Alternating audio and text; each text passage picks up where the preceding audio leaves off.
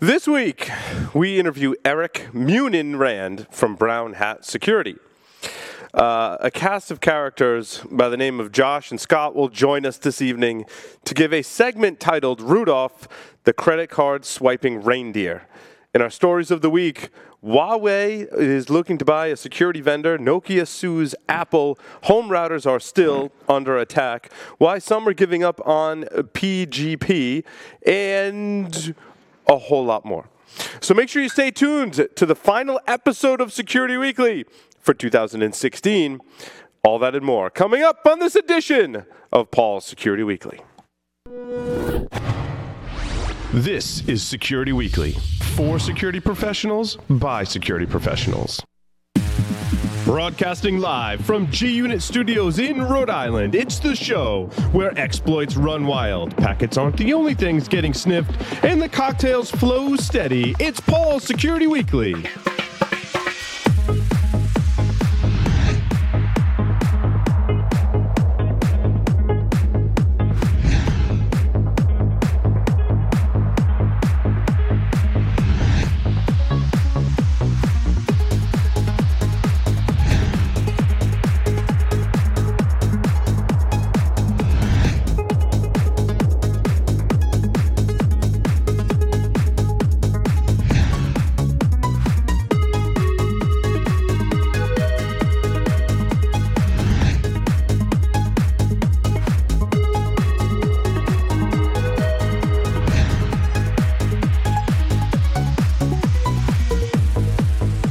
Brought to you by the SANS Institute, the most trusted source for computer certification training and research. Visit SANS.org to explore their full curriculum and latest training offers.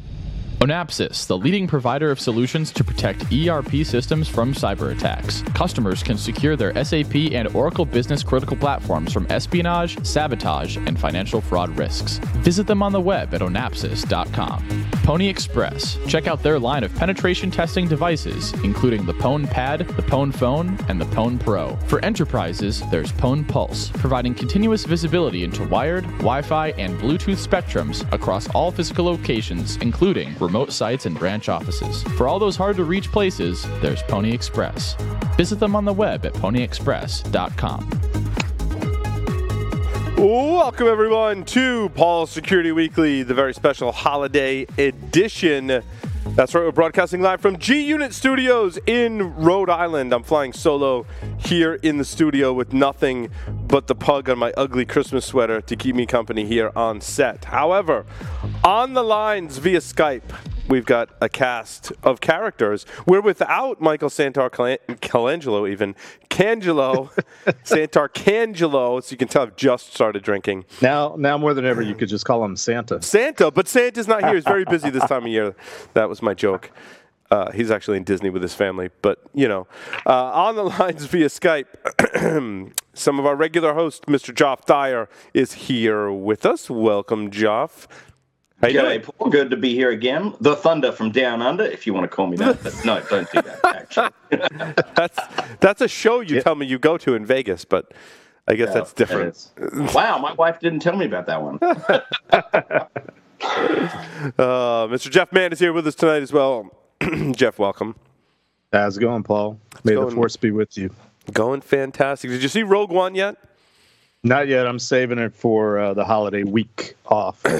Very nice. I'll do a matinee. Very nice. Well, I won't spoil it for you or anyone else listening. Wait. Do they destroy the Death Star? That it's in the sequel. I heard that happens. I heard the sequel is going to be called A New Hope too. I guess that's like a spoiler in and of itself. There you go. Spoiler alert. Spoiler alert. Make sure you go to securityweekly.com/subscribe.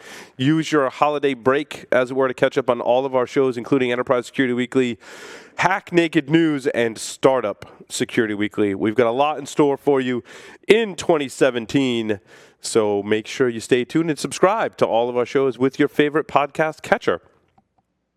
Our feature interview for this evening is Eric Munin-Rand. Eric is an amateur blacksmith and professional blue team consultant from Southern California who lives in the mountains with his wife and cats. Having found a way to turn paranoia into money, he spends his days providing technical support to defensive security operations folks and contemplates how to make everyone's jobs a lot easier. Eric, welcome to the show.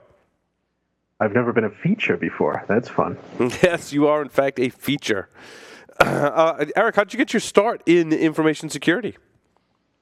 I just kind of evolved out of previous roles. Ever since I've been playing with computers, they've always gone wrong around me.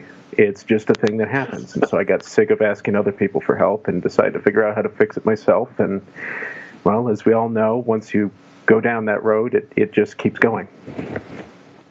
Absolutely. So what made you, a lot of people that do consulting in our field are focused on offense. What made you want to focus on defense? I just don't have the killer instinct, I guess. I disagree. You do really well at that, Eric. Sorry, I used to work with Eric several companies ago, and so that's he does really well at the killer instinct. Let me take a moment to introduce, well, they need no introduction here on the show.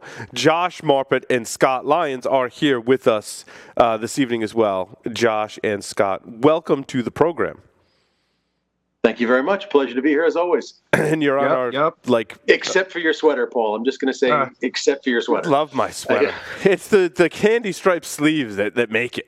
It's so ugly. Oh, it's well, maybe not. I think the whole ensemble is really. Hey, I try and achieve greatness. So if I'm going to get an ugly sweater, I'm going all out. There's going to be no question, right? But did you have to pair it with the hat? It parallels, weapons of mass destruction of my eyes, okay? Yes, there's because you know why? There's no Christmas trees in my sweater, so I had to make sure I had some on my hat. It is a bit harsh, yeah. And this is coming from a guy who habitually wears Hawaiian shirts. Nice. That hat would drive me absolutely nuts because I'd always have to make sure that their Christmas tree is placed right square in between the eyes, and then everybody's just going to look at me cross-eyed because they're seeing all those Christmas trees. Oh, you would. So, Eric, what are some things that you consult on with companies today? What are some of the hot topics when you do your consulting on the defensive side? Well, generally, it's folks who are just getting into the whole defensive infosec field in general. I mean, I'm talking to folks who have never had any kind of information security program at all.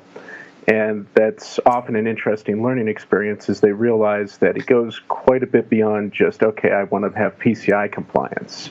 I want to have HIPAA compliance. And then they realize actually being able to secure their infrastructure goes a lot further than just generating some compliance reports. What's the thing that most people are kind of shocked by or taken back by or kind of like groan when they're like, oh yeah, I guess we got to do that? Like, what's the most kind of compelling thing that they have a realization about when it comes to defense? This is going to sound really bad, but network segmentation. Mm-hmm. Once they start realizing what that entails, there have been some folks who I've talked with who abruptly realize exactly what they've been laying themselves open to, and even just over an audio link, you can hear them go, "Oh." Mm-hmm. So it becomes interesting. So, in terms of really what I think the underlying causes are projects that are a lot of work, right? Tend to elicit that response. Network segmentation being just one of them.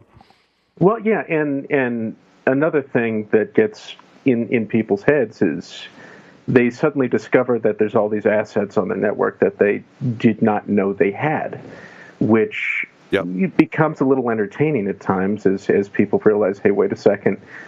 Who owns this? Where did this come from? I mean, I will admit that I do laugh a little bit on mute from time to time when that happens. But asset management, 90% of the stuff that they're coming to realizations about is just good, solid systems administration and hygiene.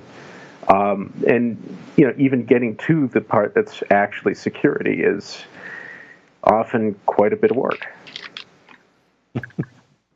What the other category of project, Eric, and you hit on a hot button topic for me in network segmentation. The authentication and authorization in Windows environments is something to me that I realized this year, and believe me, I hate looking back on the year as to what happened, and I hate making predictions for 2017. However, one of the continuing trends that really came to light for me in 2016 was just how lacking people are in a Windows environment, especially when it comes to securing the authentication and authorization. And there have been an official study and some unofficial studies and conversations with myself that, basically pass the hash, WPAT, and all these authentication attacks. How does the conversation go with some of these smaller people just implementing a security program when you tell them things like, you need to manage and control your Windows environment with respects to authentication and authorization? To be honest, a lot of the folks, by the time I can get them to the part where we can even talk about that, are rather less surprised. I generally try to encourage people to do research into the kinds of things that are going on in their environment during the learning process. And generally, by the time that comes up, it's less of a surprise to them, although I have gotten a few alarmed emails saying, "Oh dear, what is this? Why is this a thing? What can I do to stop it?"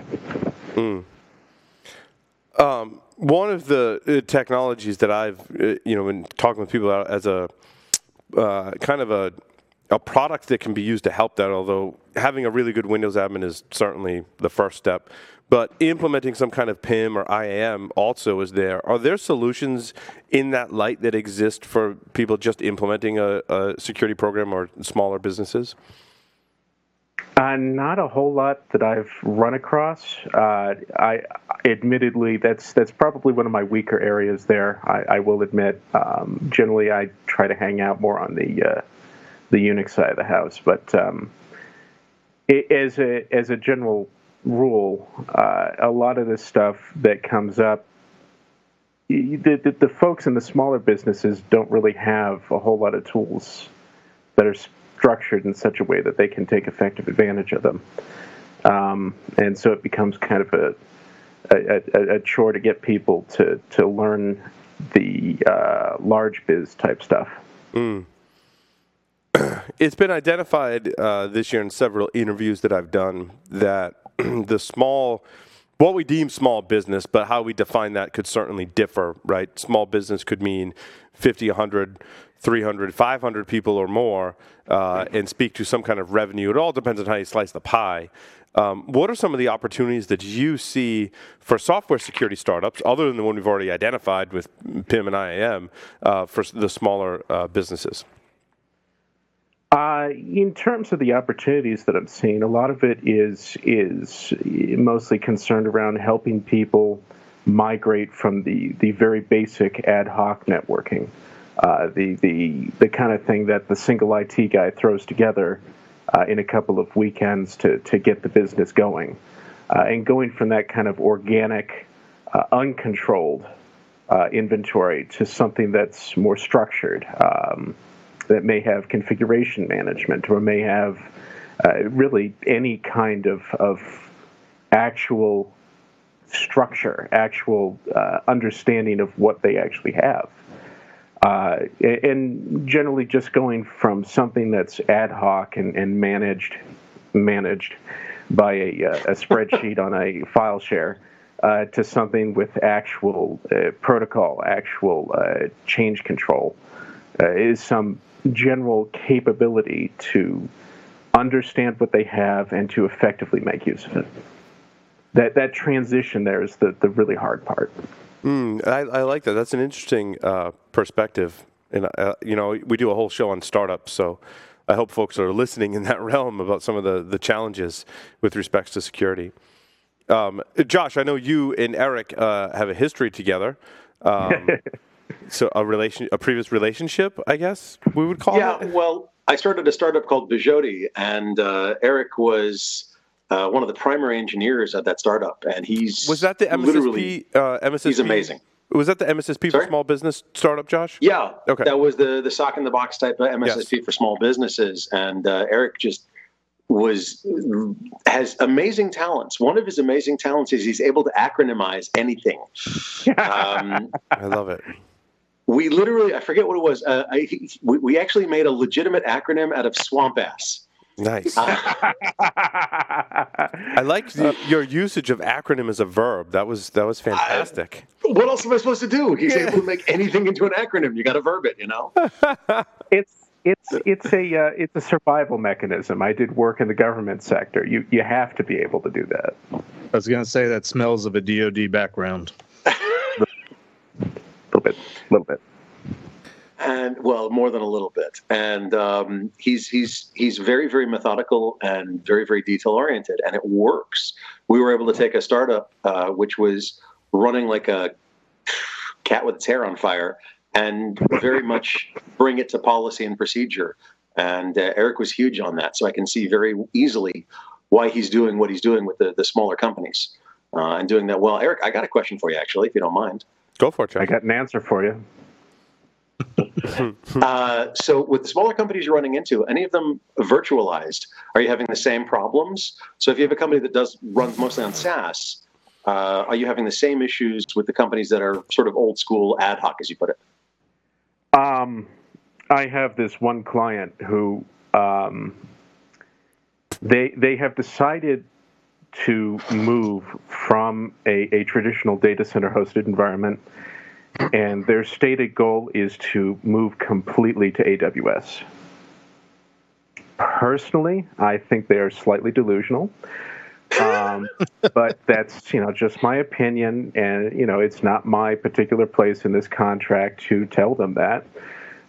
So it's been a very, interesting road to try and help them understand how to manage their inventory and how to understand their security posture as they do this. In the meantime, trying to teach them the platform as we go along. Well, I mean that's a loaded statement, Eric, for sure. If I've ever heard one about migration to the cloud, and first, the way you described it was first interesting to me because you said, well, they've made the decision that they just want to go all into AWS. And it sounds to me like that's really all the thought they've given it. Like one day they read an article and then just said, you know what? Everything should be in the cloud in AWS. Sounds to me like somebody sold them on they can save a lot of money. It's cheaper. Yeah. Let's do it. And it makes all their security problems go away. So having said that, did you find that was the case? Or did they develop goals and return on investment and look at value and risk and all those other things? This has kind of been an ongoing thing for a couple of months now. So there have been a lot of discussions, only some of which I've been privy to. Mm-hmm.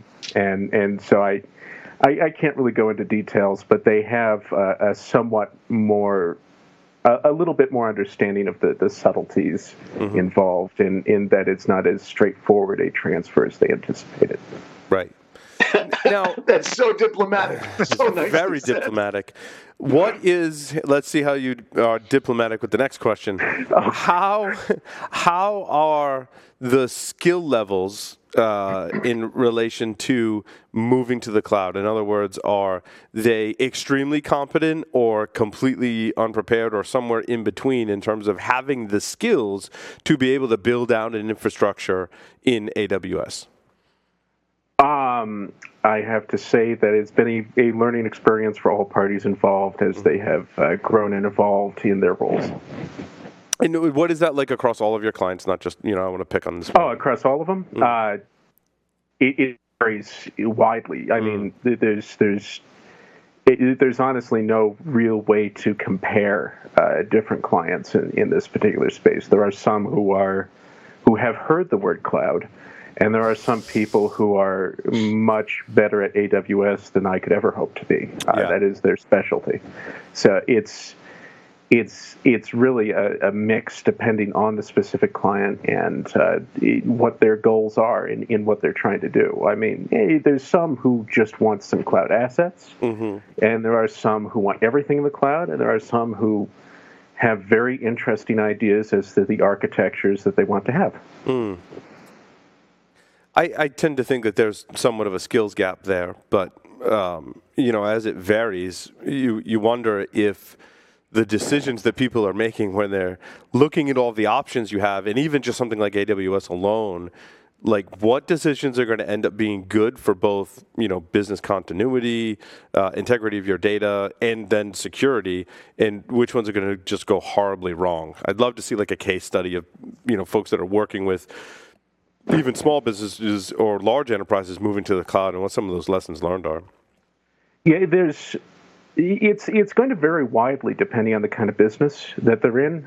Some businesses lend themselves to quick and easy migrations, and some businesses really are not suited for cloud operations but want to force it anyway. Right.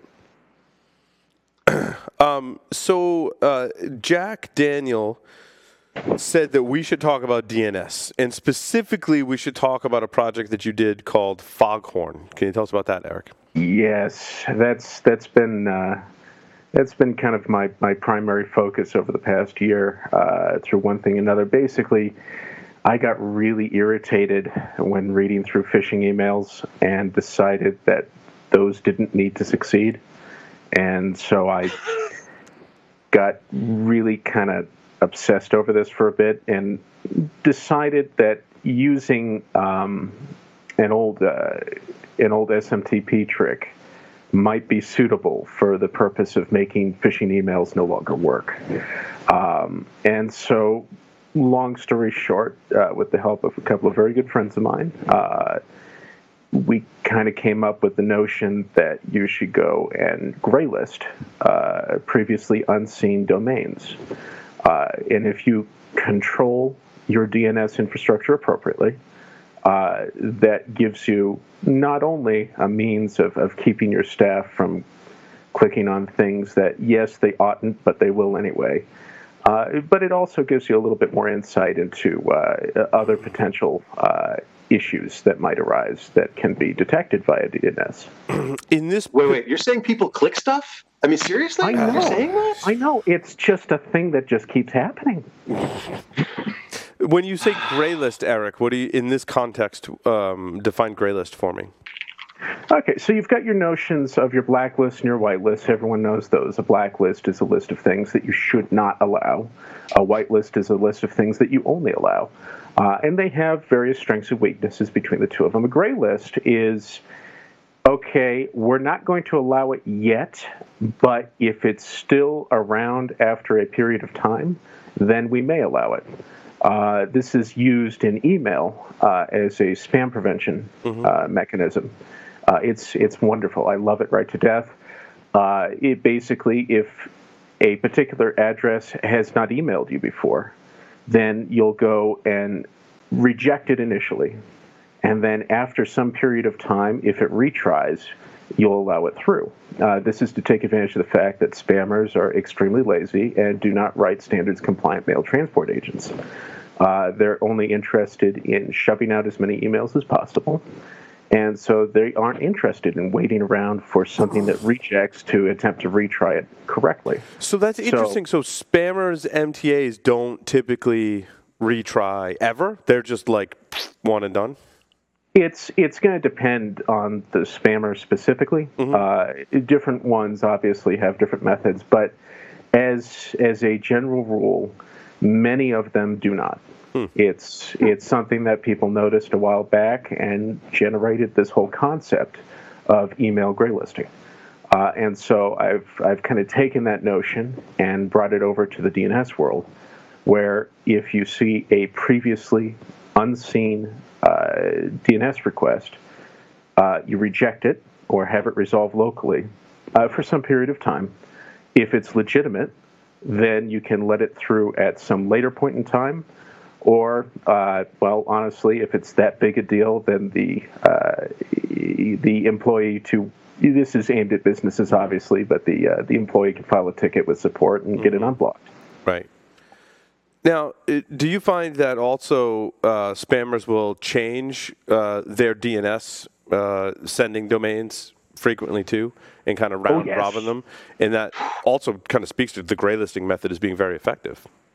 Yeah, that's the fun part, is that a lot of these tactics that are used are specifically to address the weaknesses in blacklisting. blacklists are somewhat reactive. Blacklists need to be updated constantly. And there are a lot of people who spend quite a lot of time updating blacklists. And they are wonderful people because they have made this tactic possible. And so accordingly, once a given domain gets blacklisted, they have to move to the next one and move to the next one. And so they have developed all these lovely blacklist evasion mechanisms. In one of them that I happen to, I kind of have a little respect for these guys, the domain generation algorithms. They go and generate hundreds and thousands of domains and registers some number of them so that the blacklist maintainers have to run around like chickens without heads. And meanwhile, it's likely that at least some of those domains will be live. That is a very clever tactic. And it's extremely useful for me because this means that they are guaranteed not to have shown up before, and so they will not succeed. So does that mean that there are domains that they will use later, but they're not using yet? In other words, the domain is old enough to go past the domain age threshold?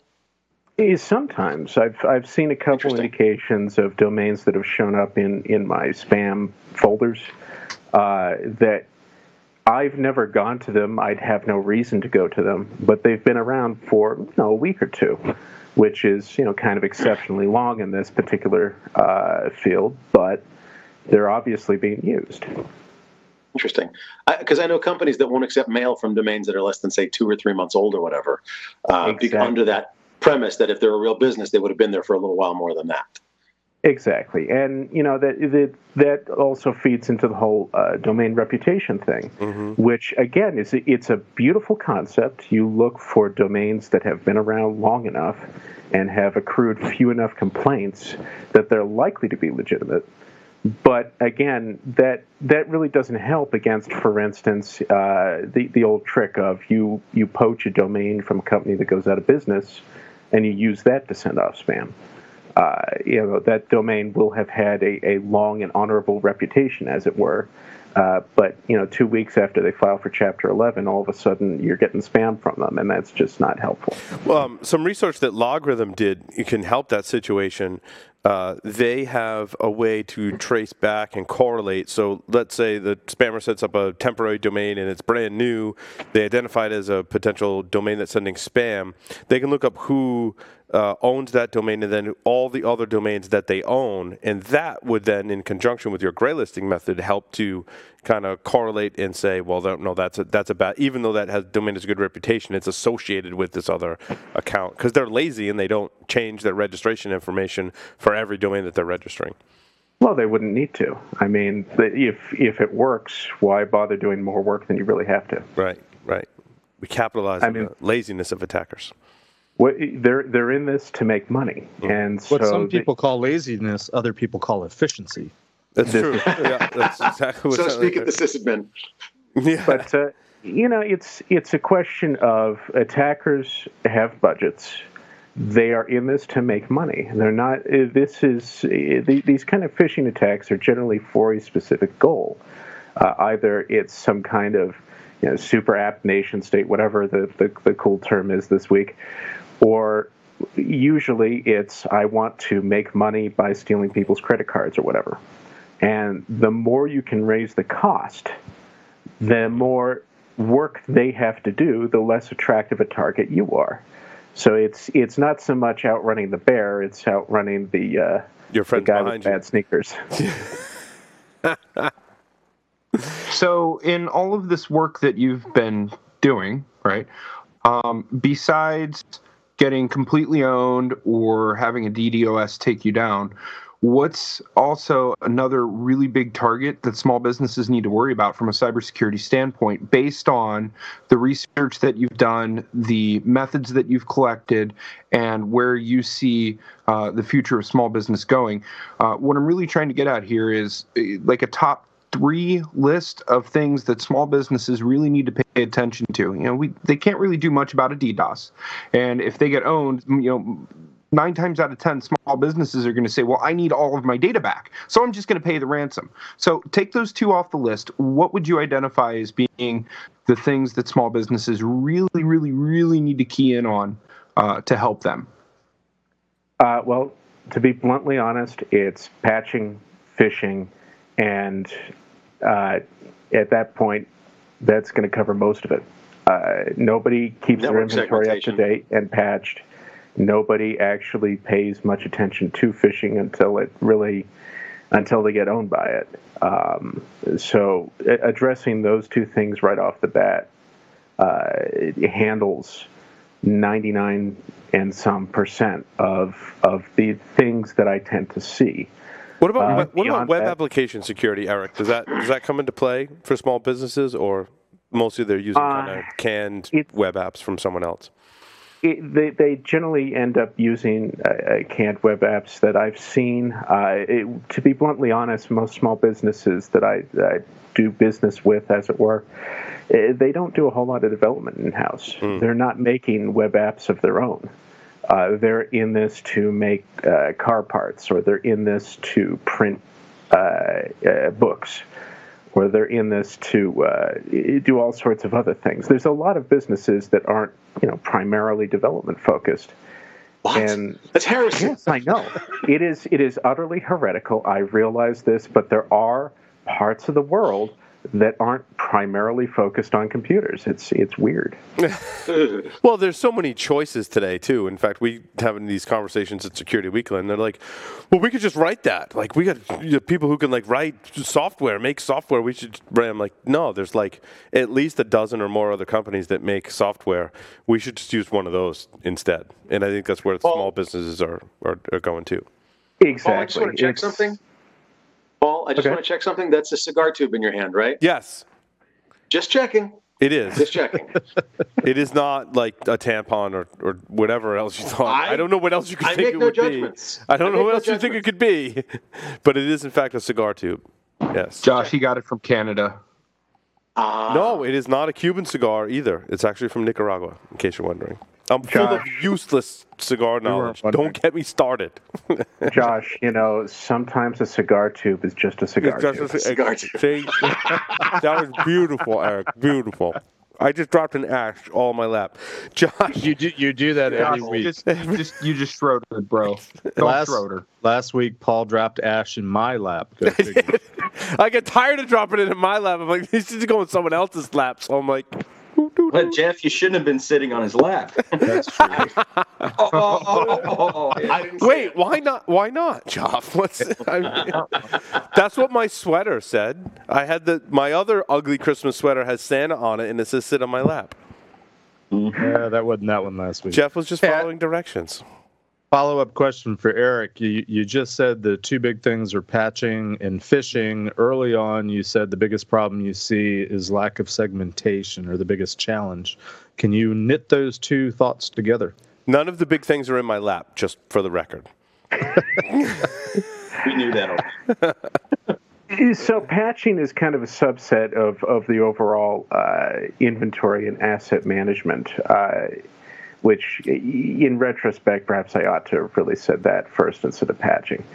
And I will grant that, yes, network segmentation is very important, but that really only applies to a subset of the folks with whom I talk, those who are in the financial sector. And have specific requirements for that. It's one of those things where when it comes up, it's a huge thing, but there are a lot of businesses for whom, yes, it would be pleasant if they had it, but that's not really going to be a concern for them. They don't have the kind of compartmentation where they have some sensitive things and some non-sensitive things. They really only have one level of sensitivity in their business. Eric, would you lump into asset management, patch management? Would you put in that category vulnerability management? Does that come into play with your clients? I stick that under patch management. I mean, the vulnerabilities are going to show up either through lack of patching or bad configuration, and configuration management. That's also part of asset management. It's all in that whole basic systems administration hygiene thing that people need, but it's tedious, horrible work that no one actually wants to do. Oh, couldn't have put it better myself. So when we were talking about my time at university when I was managing Solaris systems, and speaking of configuration management, we had configuration management back then. It was CF Engine, which is actually still, last I checked, the company today. What product recommendations do you make in terms of configuration management for some of your clients? You said you played on the Linux Unix side. I'm curious what's in play today. A lot of folks really like Ansible. Yep. They enjoy that. It makes them happy. Python makes me happy. Yes. It makes a lot of people happy. It's good enough for most people's purposes. It's free-ish in most cases, and it's a good solid starter. And that's what most of the people I talk with end up deciding on. I'll throw Puppet, Chef, and Salt out there as comparisons that they can investigate if they want to. Yep. But ultimately, it's going to end up coming down to what can this organization afford to support with the staff that they have? What can the staff afford to learn about? Ansible is simple, and it's quick to get going. And generally, people are happy enough with it that they can actually get on to the whole job of actually administering their networks. Well, I love Paul it. and Eric, that's a general comment on all software. As we here at Security Weekly look at evaluating software for business processes, a bunch of boring stuff for most people, but that seems to be the requirement. Like it's good enough. That's where we run into with software. Like it's good enough. Like unless you're writing it yourself, that's a double-edged sword. It's just got to be good enough. It never is like 100% fulfilling my requirements. Well, for all these businesses that, heresy though it is, their primary business is not writing software. Mm-hmm. A good enough is probably the best that you are likely to get. They won't have the budget for custom solutions. They won't have the budget to train staff for custom solutions. Or hire a consultant. I mean, as I know from firsthand, Python developers are commanding a very respectable salary for what they do, but that adds up really quick, right? So you're going to take that into consideration and have a budget for it. It's interesting. We're a small business, you could say, but we have custom in-house software, and absolutely we write it ourselves because there's really nothing on the market to do what we need it to do. So we bite the bullet and we manage it. And I have a history in software. I was a software developer, and I've managed software development projects, so we have that. But not everyone has that luxury of having that experience, and that can increase the cost. If you don't know how to manage a software development project, go buy something off the shelf. Well, there's another aspect involved here, and that's, are you in the business of making custom configuration software, or are you in the business of making car parts? If you're not in the business of doing custom configuration software, why are you spending so much time doing it? Right. If a good enough solution is going to get you to where you need to do your real business effectively, that's what's going to get used. Just have sheer practicality. To have a successful business, you need to be in the business of making money. I mean, that's something like Kevin would say from Shark Tank, right? But I mean, it's true. Money's not everything, though. Like there's so many people that get lost on the fact that, I got to have this much money, I got to have this much money, I got to have this money to pay these bills, I got to have this money to do this. At the end of the day, money is just a tool. Let's not lose sight of that. Sure, don't say that to the shareholders or the stockholders, or your employees that expect a paycheck too. Perhaps we can just recast this. Yeah, but again, you can trace all of that back to being tools. Well, you maybe in your need case, the tools Scott, to get the people, and you need the people to build the tools, right? So, with that being said, that's actually a really good parlay. I was trying to tack on to what Eric was saying. Small businesses, when they're going through their business maturity life cycle, might not have the knowledge of being able to run the tools or have the technical ability or the aptitude to be able to come online with it unless you are a house that is doing programming. What are the odds of you actually standing something up like that, without having a deep technical And Eric, that's actually a really good question for you. For somebody that doesn't have a deep technical knowledge, how difficult is it to get these tools online? In most cases, I can help people understand the basics that they need within roughly, let's say, 2 or 3 sessions of an hour or 2 apiece. I have an approach that works for the folks I work with, where we spend a couple hours with intensive tutoring, as it were, showing them how things work, helping them work their way through interfaces, discussing in depth what they need. And then I give them certain things to do in their own time, sort of to practice what they're doing. And so after, say, 4 or 6 hours of this, they generally have enough of an understanding of what's going on that they can intelligently start to make decisions on that. And I think it's different for every business in terms of making the decision as to whether to write it in-house or buy something off the shelf. And I've seen it go either way, right?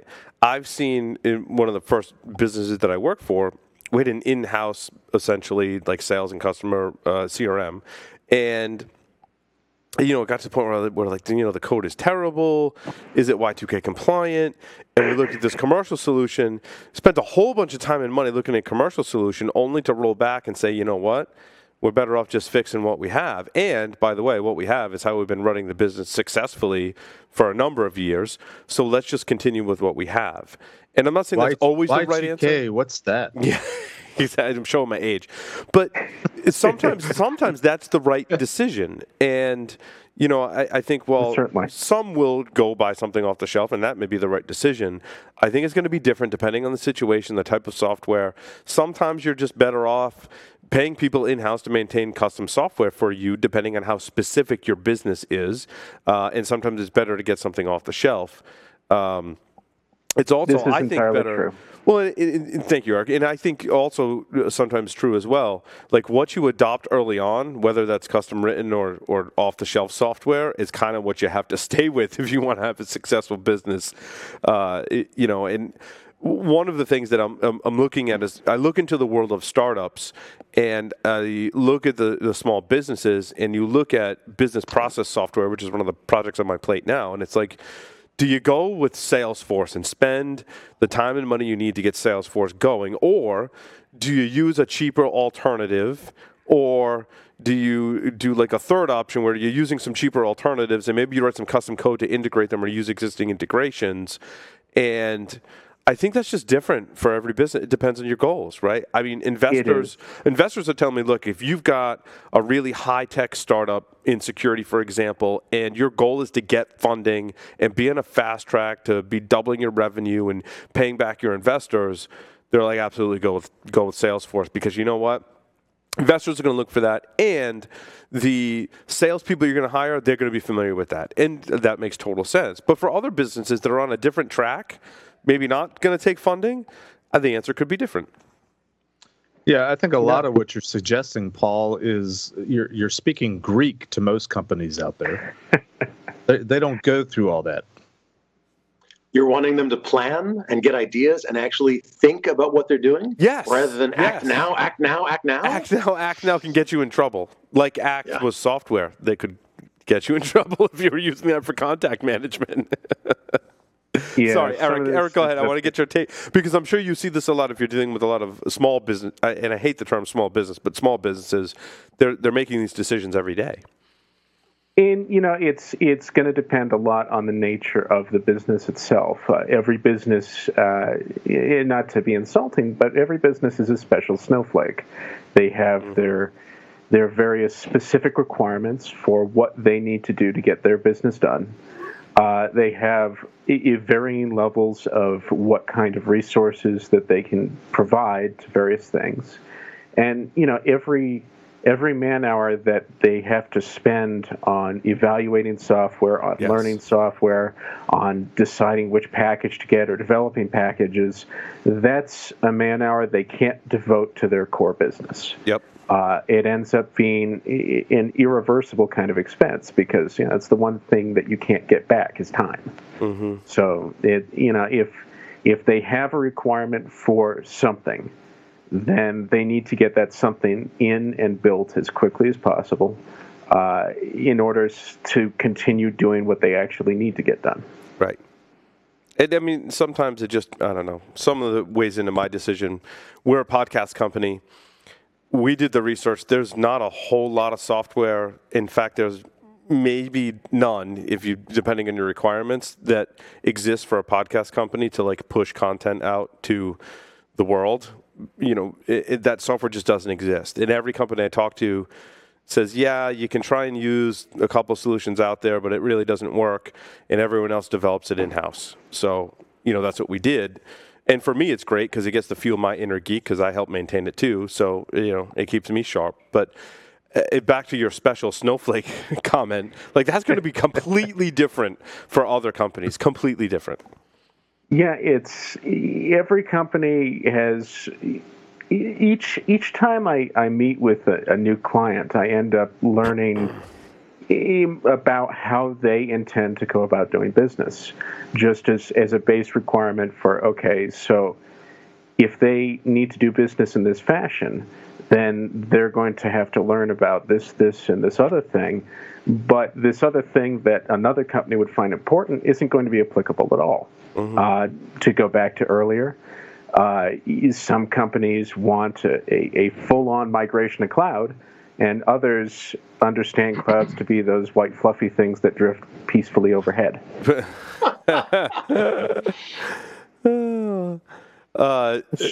The rest of the gang, do you have questions for Eric?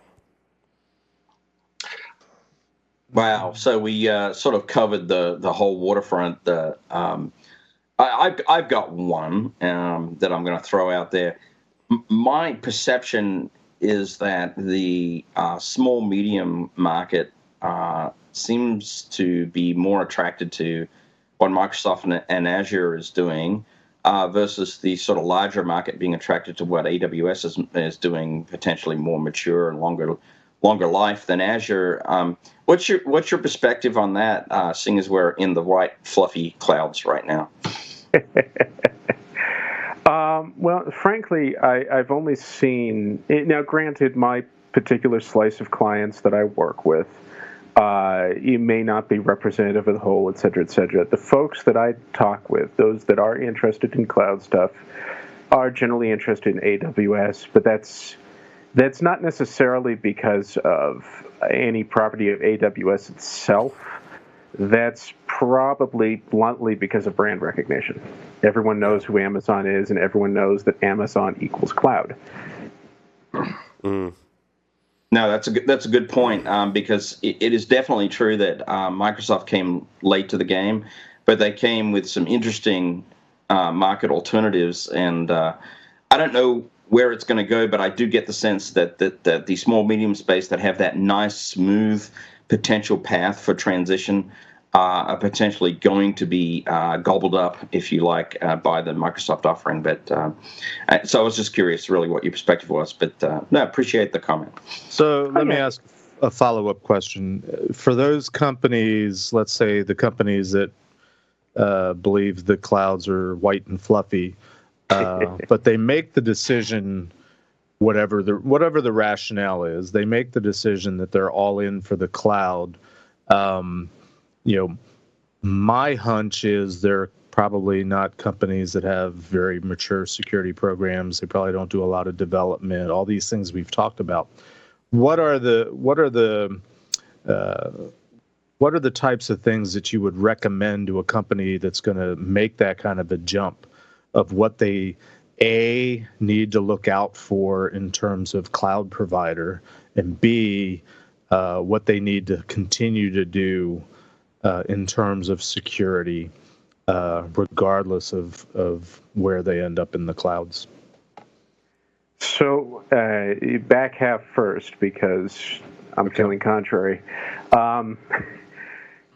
First and foremost, I would recommend to these folks, and I do recommend to these folks, that they get a good solid handle on what traditional security looks like, because there's a lot of things that end up being idiosyncratic depending on your cloud platform. like good luck running a NIDS in AWS. It's just not going to happen. Or if you do try to make it happen, it's not going to work out too well for you.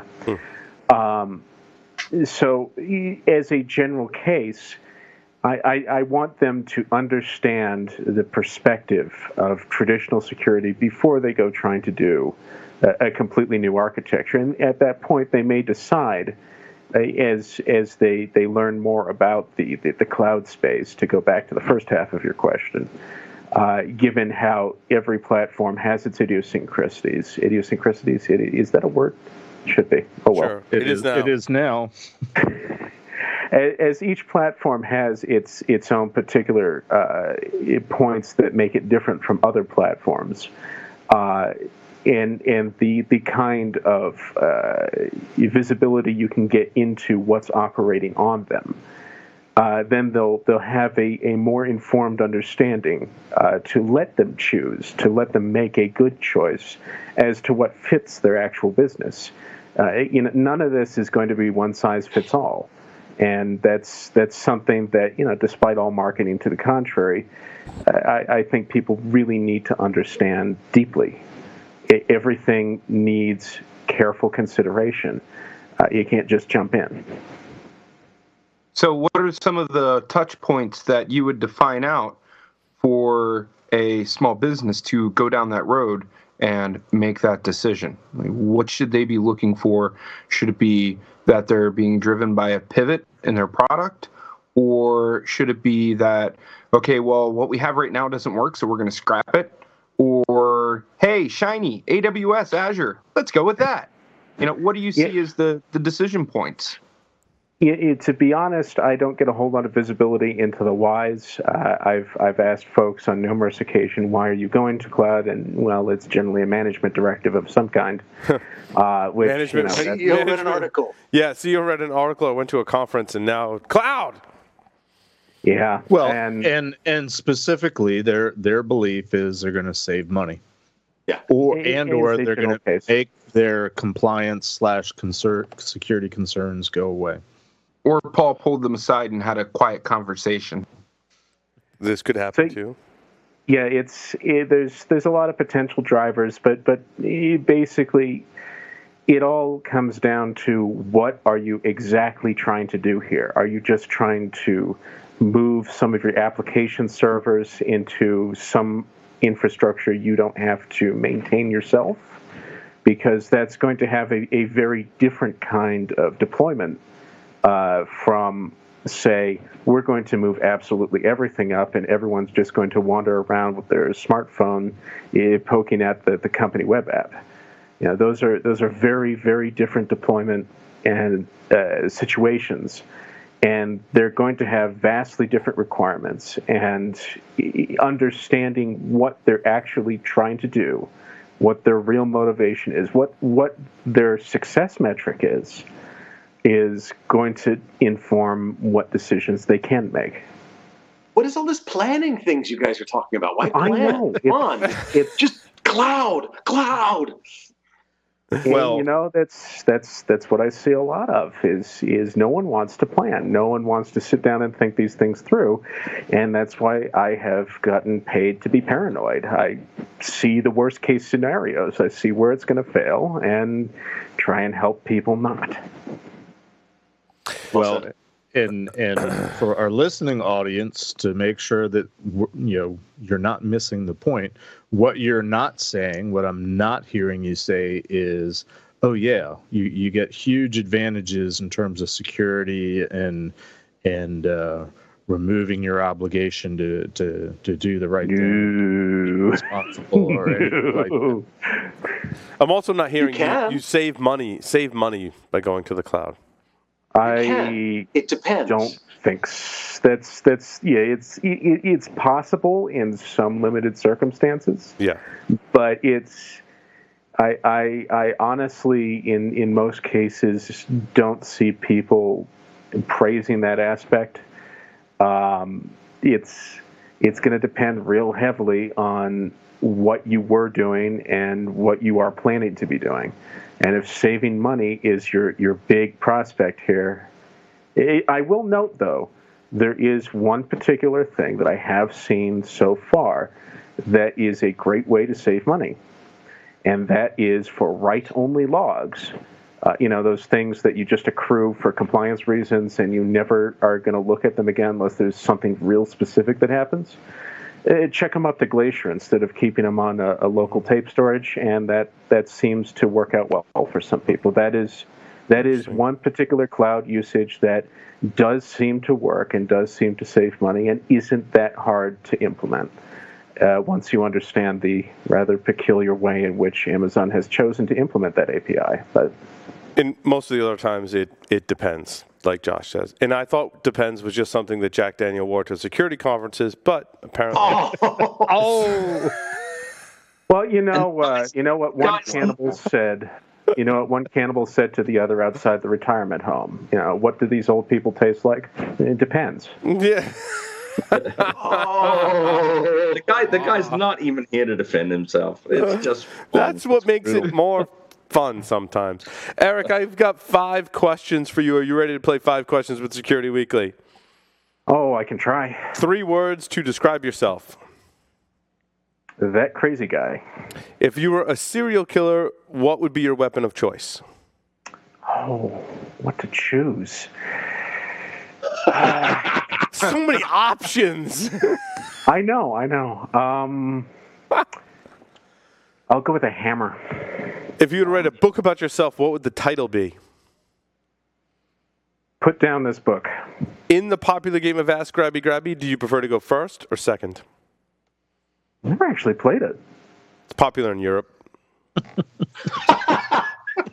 Guess I better go to Europe and try it out then. Europe's looking more and more attractive for my family vacation. I heard they play Ask Grabby Grabby there. So first or second, Eric? It's multiple choice. Oh, I don't even know the rules, but first usually has an advantage, so why not? There you go. Choose 2 celebrities to be your parents. Alive, dead, fictional, non-fictional. Oh, I don't know. Cardinal Richelieu and Marie Antoinette. Excellent. Whoa. Wow. Mind blowing. Mind blowing right there. Completely Isn't that like other sides of the spectrum? Whoa. Eric, thank you very much for appearing on Paul's Security Weekly. It was wonderful having you. And thank you for letting me come on here and say horrible things. Thanks, Eric. Short break. Coming back with a Christmas segment. So stay tuned. Woo-hoo.